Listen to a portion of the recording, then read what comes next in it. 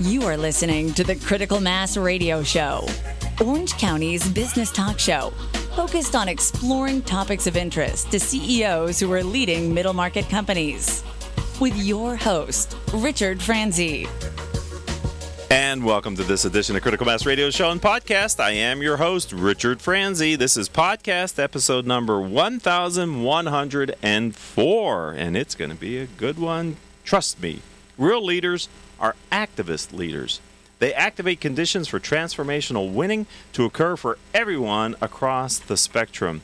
I've invited J. Stephen Levin of Win Thinking to join us with more about how he's helping high performers achieve more of what they want while finding a balance in personal and professional success. Welcome to the Critical Mass Radio Show, Jay. Thank you, Richard. A pleasure, and I am envious at the outset. I wish I had that kind of radio voice. Well, there you go. You think you might. It just comes natural. Let's start with do you have an interesting story that might set context for who you are as an entrepreneur? Yeah. Well, okay.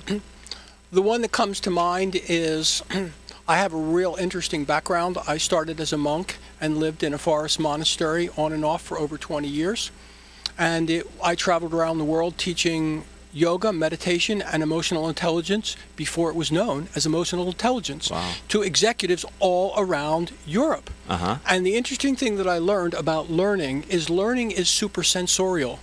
It happens on a number of different levels. And I learned that when I found people telling me in a retreat that I was leading in Italy that through a translator, they had never felt so understood before as they did with me. The only thing they didn't think through was I had absolutely no idea what they were saying. Right. Because I hadn't gotten my Italian skills for speaking. So I realized that the less focused I was on the content, the more focused I was on understanding at different levels, and my ability to hear behind the content not only enabled me to see different things they were talking about more clearly, but enabled them to feel more secure and open, and that I was more engaged. And that I thought was very interesting. It really turned my head around. So did you have all of that knowledge, enlightenment in the moment, or was that something as you thought back on that situation, sort of it came to you gradually? No, when people kept saying, "You're such a good listener," I started first thinking, well, of course, I'm not going to speak because I don't want to sound like an idiot. Right. But then they kept saying it over and over, you understand. And I realized, you know what, maybe I shouldn't be making a joke of this. Maybe I'm understanding more because I'm listening less to the content and more to intuitionally, super sensorial, what I also call high definition knowing. And is that important for a leader? Yes. How? Well, there's all this talk about emotional intelligence, not only in the workplace, but in terms of budgets. And one of the big areas of emotional intelligence is empathy. Yes. And empathetic leaders can exercise power positionally, but they can't exercise power influentially unless they have developed their empathetic capacity. Do you believe in active learning? I mean, have you taught or worked with people who practice active learning? No, I'm not familiar with the term. Okay, then we won't talk about it. Let's talk about you, though, and what you do. How's that? An honest man, ladies and gentlemen. Ring the gong, Paul Roberts. We like a gong ringing here on Critical Mass Radio Show. Let's talk about what you do. In the open, I said you help high performers achieve more of what they're finding and want, including balance in their life. What is it that you do, and what makes you unique at what you do, Jay? Thank you. I appreciate that. What I think makes me unique is not based on what I think, but what I'm told, which is when you're a high achiever, you achieve more. But the more you achieve, the more you want, especially if your identity and sense of self is caught up with what you have. Yes. The more you have, the more you need to have. Okay. And so I work with people who I call activist leaders. They've arrived at a point in their career where they realize that driving profitable initiatives alone and profitable objectives only is not enough, that they need to create conditions in which and through which success occurs, not only through profit and not only through processes, but also through people. Okay. And many of these leaders, because they're known as drivers, they're afraid to come out, so to speak, of the closet because they think the soft skills are really not going to be richly received, although they want to work across the soft skill and develop people. Okay. Their people want it, but they have biases against it because they're known as the doers. Yeah, the results-oriented bottom line. The results-oriented. Yeah. So this is a horizon for them to be able to balance their talent contribution by not only understanding how to do things, not only explaining how to do things, but understanding how people work and how to work through them and scale work accordingly. So how do you introduce the concept of emotional intelligence, as you use the term soft skills, to a high performer who's historically not been wired that way? Well, that's my unique demographic approach. Okay. If they don't have the capacity for understanding the ability and the potential for behavioral, operational, and emotional intelligence, and there's a big what, really? I'll say, you know what, I'm not your person. Okay. Or we're not your person as a company. Okay. But this is win thinking. This is win thinking. So for me, if a leader understands it's not only about operational intelligence, system thinking and system intelligence, but they need to have a better understanding and grip on behavioral and emotional intelligence, then we look at, what do you need? How would you like that expressed? What is it holding you back from? And as amazing as it is to me, companies worldwide that I would never have thought to be associated with wanting emotional intelligence. Sorry for the bias, but imagine hardcore German enterprise companies that sell connectivity products. You wouldn't think, but they say, you know what? We want a program of emotional intelligence for our people to be able to lead better. Okay. I'm not creating that. They're asking for it. Where's that coming from? Right. Because the more moving parts a company has in terms of people, the more problems they occur. And dealing with projects and processes don't solve people problems. Right. Therefore, the budgets for small businesses, whether they're 20 people or they're 20,000 people, they're spending more money and energy and focus on how to develop behavioral as well as operational, as well as emotional intelligence. Yeah, I'm thinking, too, that part of the benefit of having millennials coming into the workforce is this need to be more emotionally intelligent about how we lead, how to show up, transparent, authentic, vulnerable, being willing to demonstrate leadership qualities that maybe the two previous cohorts didn't really value as much, because we weren't raised that way. But I think the millennials look for that in a leader and identify more with that type of culture. Absolutely. And as a matter of fact, I think that's the key, values.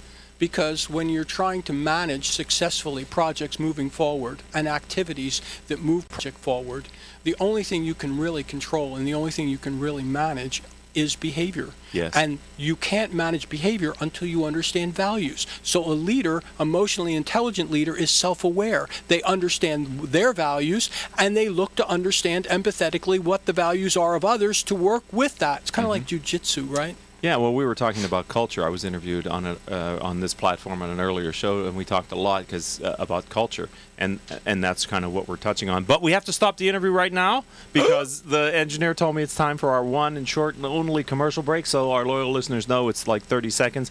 When we come back, I'm going to ask you to talk about the fact that you are a Forbes regular contributor. Are you open to having that conversation? Who told you about that? I found you online, baby. I cannot. I saw one of you. You're the coaches council for Forbes. So anyway, don't go anywhere. You don't want to miss the second part of this interview with J. Stephen Levin after this word from me.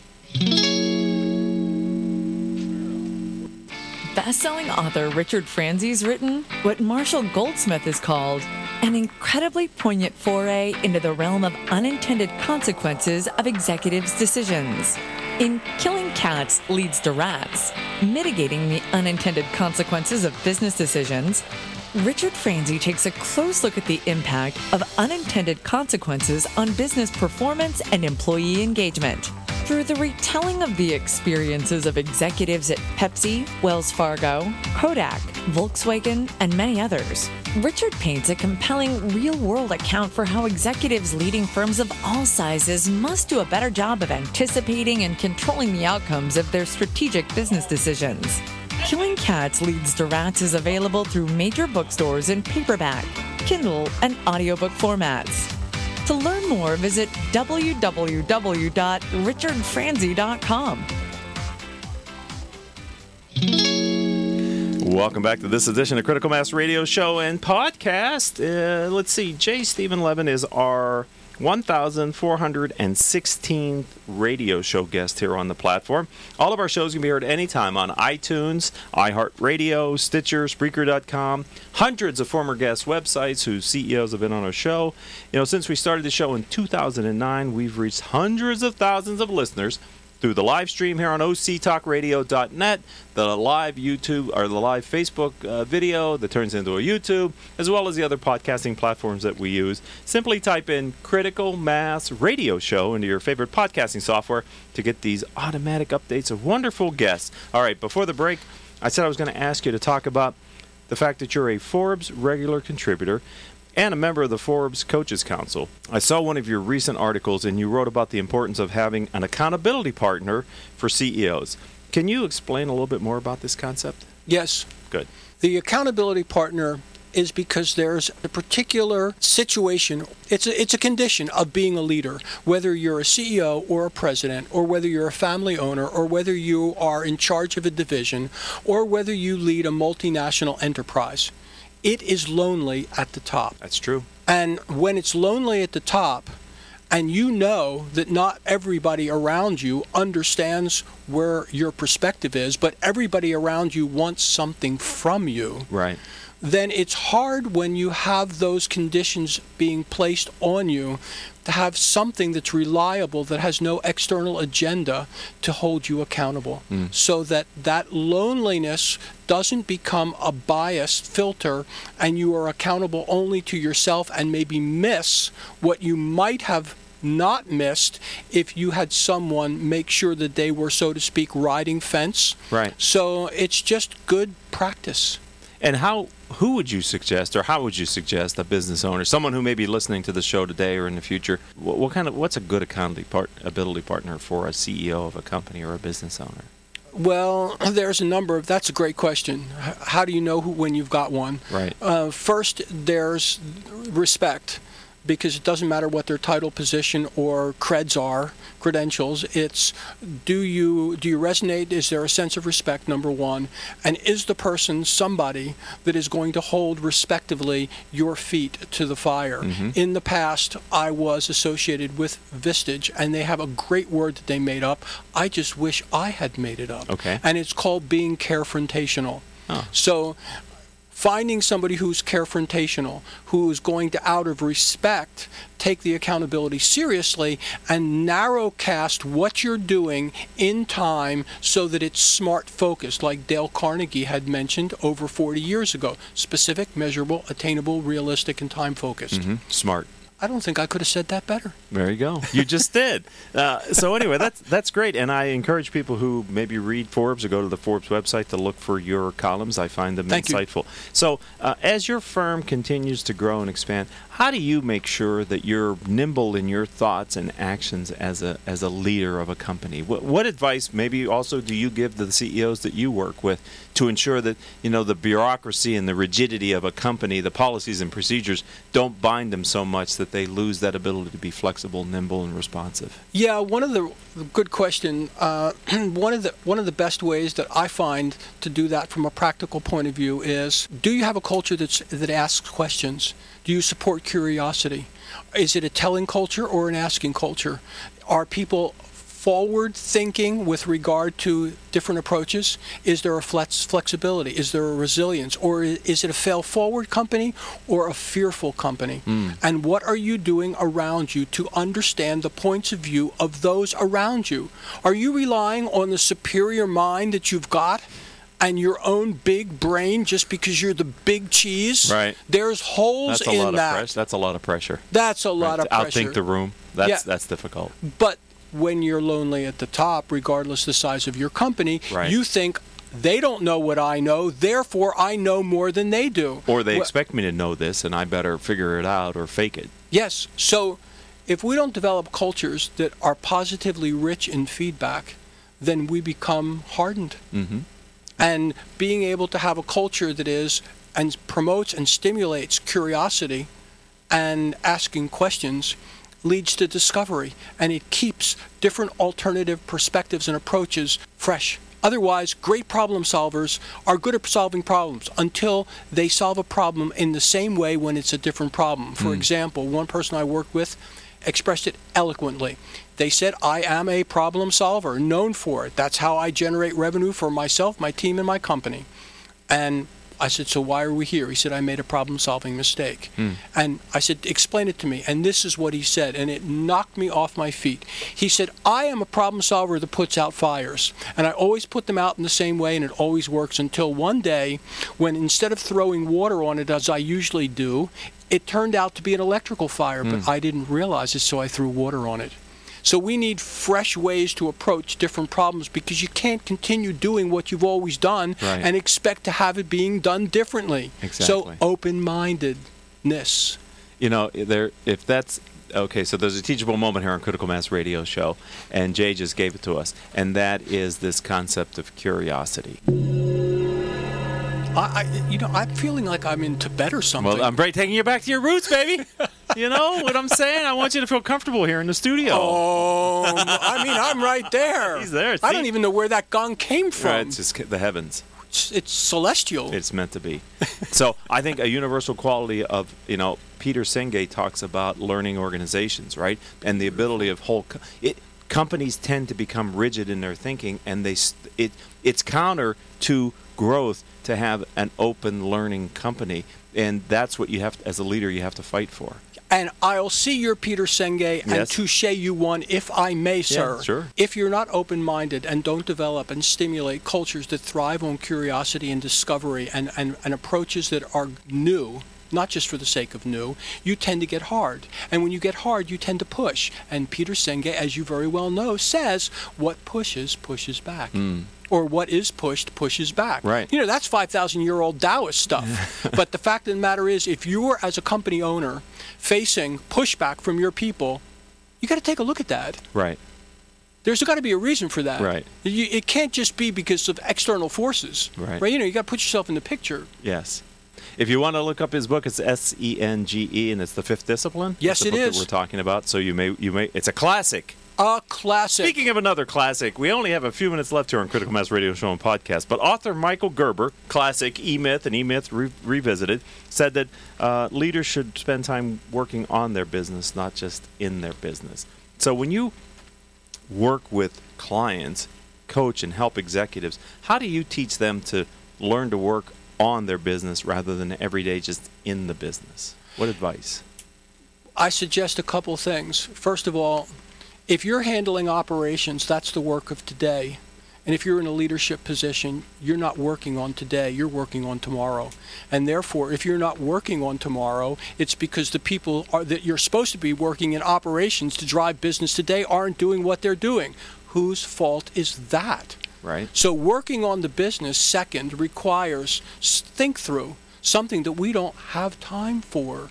It's sitting down and figuring out how do things need to come together to fit together? How do things need to fit together to come together for the tomorrow, for the future?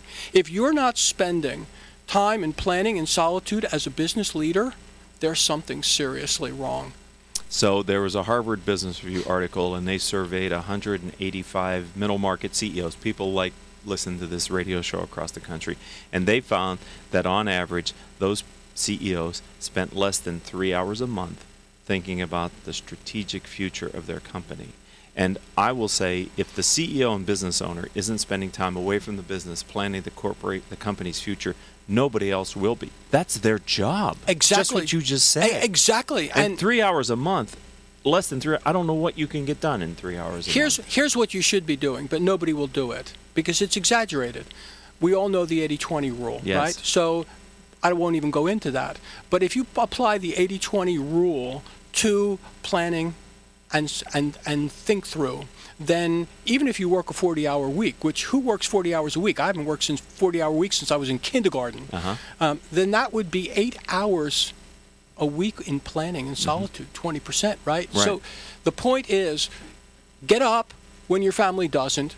stay up when your family goes to bed, find time to take a walk, or do something in some situation where you can elevate and not be distracted by all the things that are nagging at you and interrupting you, so that you can think it through. Because your job, based on your being the leader, is to develop your culture, create the investments you need, bring professionals in around you to scale up the business, but work on tomorrow. Right. If you're not spending time in solitude and planning, it's not going to happen. It's not going to happen. You can't do it on a run just because you're a hot shot. Yeah, you're like a mouse in one of those wheels, just keeps running and running, running and running. And somebody I know wrote a book about cats. Cats and rats. It's called Killing Cats Leads to Rats. It's in every bookstore, Amazon.com. You should really check it out. Anyway, that was a shameful plug. Last time, okay. I led you right into it. Thank though. you. Can you share your core philosophy that you use to both lead and grow Win Thinking, but also as you kind of try to enculturate the CEOs and business owners that you work with? Yeah, it's pretty simple. It's not brain science. Everybody likes to eat at some point when they were a kid, pancakes. If pancakes are values, you just got to stack them. Because when you understand how your values are stacked like pancakes and you live according to those, then you have a guiding principle. Whatever it is, that becomes a North Star. Mm-hmm. And they don't have to be one, or they can be fundamental ones. Live outside of that, you're running too fast. Right. Okay. I'm sorry I don't have time to follow up on that because I am out of time here on this program, but I can't let you go without asking, if someone wants to get in touch with you, how do they learn about what you do, Jay? Thank you. You can go to winthinking.com. How would I spell that? I always thought you were a good speller. No. WINTHINKING.com. Okay. Or you can go to J. Stephen Levin on LinkedIn, or look me up on Twitter. How do you spell Levin? Levin. All right, I got the other two. Thank you for being a friend of the program. Welcome to the Critical Mass community. I've been looking forward to having you on the program for quite some time. You Thank did you. not disappoint. Thank you. I'm happy to be a part of the mass. All right, there we go. And I'd also like to thank our engineer for today's show, none other than Paul Roberts, our producers without whom we could not do this show, Joan Park, Crystal Nunley, and Haley Stern. If you'd like to connect with me on social media, why don't we start with LinkedIn? I'm Richard Franzi, Franzi. As we mentioned just a few minutes ago, my latest book, Killing Cats Leads to Rats, Mitigating the Unintended Consequences of Business Decisions, is now available at Amazon, Barnes & Noble, and other fine booksellers. Until our next show, I hope all of your business decisions will move your company in a positive direction. You have been listening to Critical Mass Radio Show Business Talk Show, focused on exploring topics of interest to CEOs who are leading middle market companies. With your host, Richard Franzi.